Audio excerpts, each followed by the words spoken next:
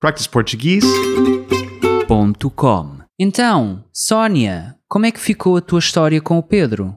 Olha, ficou em águas de bacalhau. Então porquê? Falámos durante algum tempo, mas não deu em nada.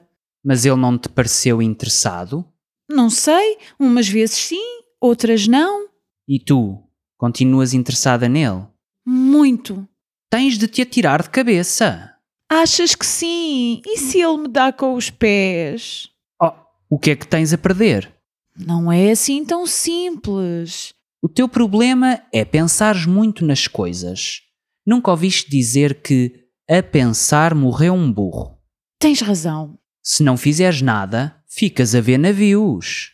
Acho que já estou. Convido-o para um café, por exemplo. Não é demasiado atrevido? Claro que não. Hoje em dia não tem de ser o homem a dar o primeiro passo.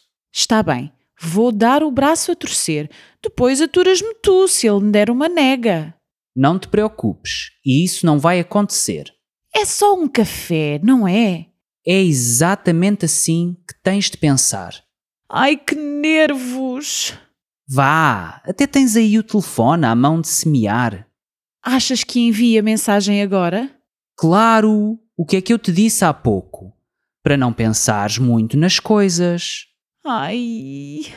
Força, amiga! Já está. Toma o telemóvel, não quero ver a resposta dele.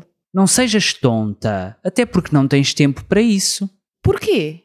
Tens um café marcado para amanhã, às 6.